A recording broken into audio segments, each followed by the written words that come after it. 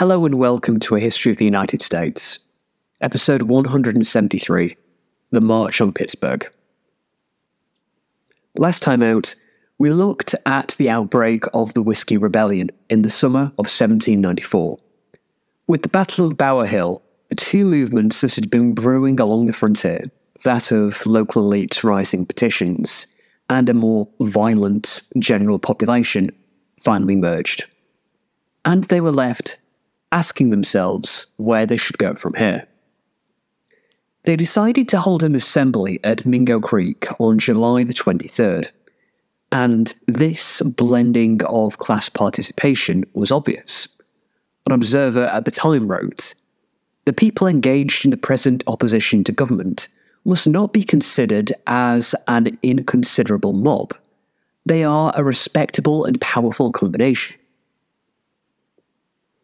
Although it's not obvious how united this effort was. Some of the leadership of the rebellion would later say they were only acting in the way they did under threat from the crowd, which is a pretty convenient excuse if you no longer wish to be associated with what would happen. There were two main suggestions for what to do next.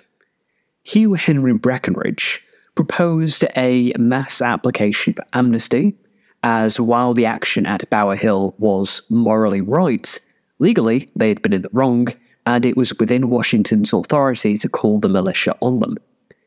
Then, on the other end of the scale was David Bradford, who spoke more violently and had the crowd's favour. He didn't really have any concrete plans other than dissuading the crowd from marching on Pittsburgh. The meeting broke up with a decision that they would meet again on August the 14th, which pleased the moderates, but not the radicals. Some tried recruiting Virginians to the cause, while anonymous threats were sent to waverers in the community, and stills were destroyed. A group with Bradford then set about intercepting post, and on July 26th they captured letters going from Pittsburgh to Philadelphia, including letters from local townspeople condemning the riots. This prompted the following letter to be distributed around the western counties. Quote, "Sir, having had suspicions that the Pittsburgh Post would carry with him the sentiments of some of the people in this country respecting our present alarming situation, and the letters by the post being now in our possession, by which certain secrets are discovered hostile to our interest, it is therefore now come to that crisis that every citizen must express his sentiments, not by his words but by his actions. You are then called upon as a citizen of the Western country to render your personal service with as many volunteers as you can raise, to rendezvous at your usual place of meeting on Wednesday next. And from thence you will march to the general rendezvous at Braddock's Field on the Monongalia River on Friday the 1st day of August, next to be there at 3:00 p.m, with arms and accoutrements in good order. If any volunteer should want arms and accoutrements, bring them forward, and they shall be supplied as well as possible. Here, sir, is an expedition purposed in which you will have an opportunity of displaying your military talents and of rendering services to your country. Some days' provisions will be wanted, so let the men be thus supplied." End quote. This letter, as I'm sure you can imagine, greatly troubled the citizens of Pittsburgh, who decided to hold a town meeting on July 31st to decide what to do. They resolved to expel from the city the three individuals who had written the incendiary letters, to appoint a committee which would let the rebels know they supported them, and to go out and meet them at Braddock's Field. They would also send delegates to the meeting due on August 14th. There are questions over the motivations behind these actions, with fear rather than genuine sympathy seeming to be the leading factor. An indicator of true feeling being that while the militia travelled to Braddock's Field, those who stayed behind were hiding valuables. It seems like, at this point, the leadership tried to back out of the march, but those who wavered were vilified. One leader had his house tarred and feathered. So the leaders decided to double down. Breckinridge, who you'll remember earlier pushing for a moderate position, said, "Bradford, seeing the violence of the multitude, by which he was always governed, became more inflammatory than he had ever been, and denied that he had consented to a countermand." On August 1st, 7,000 rebels appeared at Braddock's Field. This was a sizable group, but wasn't exactly a disciplined fighting force, the type of which insurgencies are made of. Contemporaries described the majority as miserably poor, which does get to the heart of what we're dealing with here. These were miserably poor people. They were living in poverty and felt betrayed and abandoned by Eastern elites. The whiskey excise may have been the catalyst, but this was more a general economic protest. Only perhaps 1/3 of those present actually owned stills. This change in focus was reflected in the choice of target for the rebels. It shifted from government officers to the commercially well-off, hence the choice of Pittsburgh, or as the insurgents had renamed it, Sodom.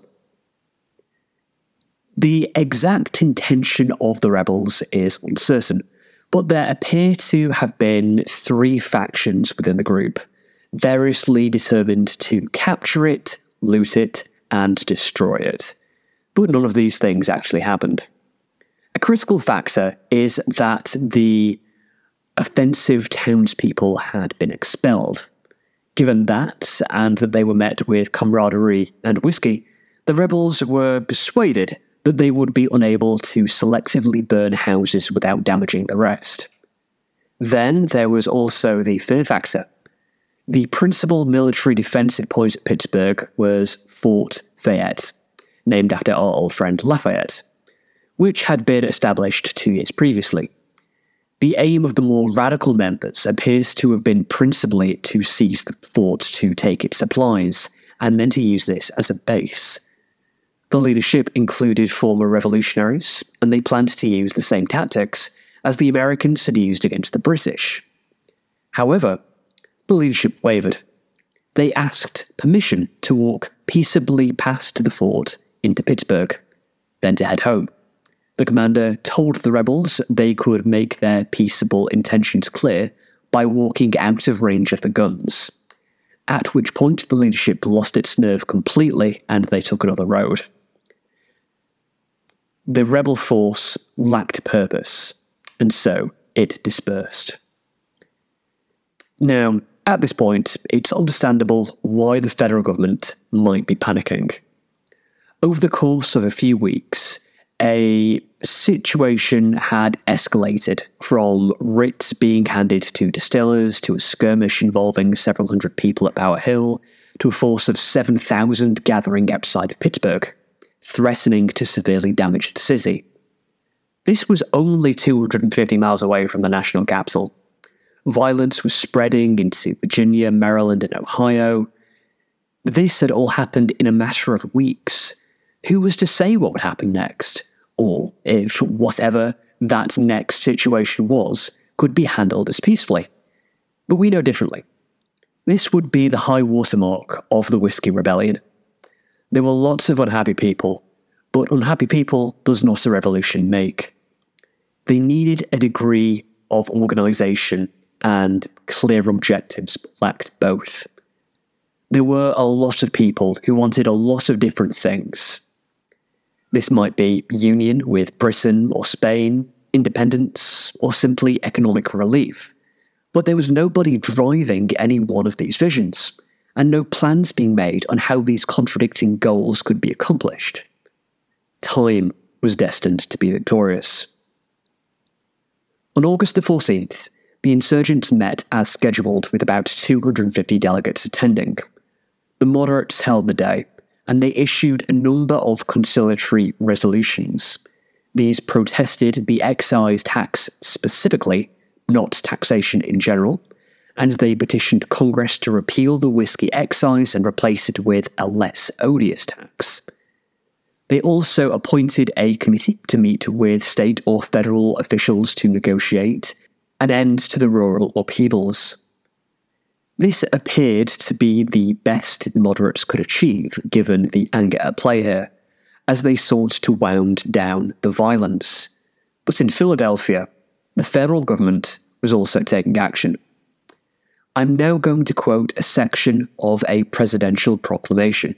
Quote, "And whereas, by a law of the United States, entitled An Act to Provide for the Calling Forth the Militia to Execute the Laws of the Union, Suppress Insurrectionists, and Repel Invasions, it is enacted that whenever the laws of the United States shall be opposed, or the execution thereof obstructed in any state by combinations too powerful to be suppressed, by the ordinary course of judicial proceedings, or by the powers vested in the marshals by that act, the same being notified by an associate justice or the district judge, it shall be lawful for the President of the United States to call forth the militia of such state to suppress such combinations and to cause the laws to be duly executed.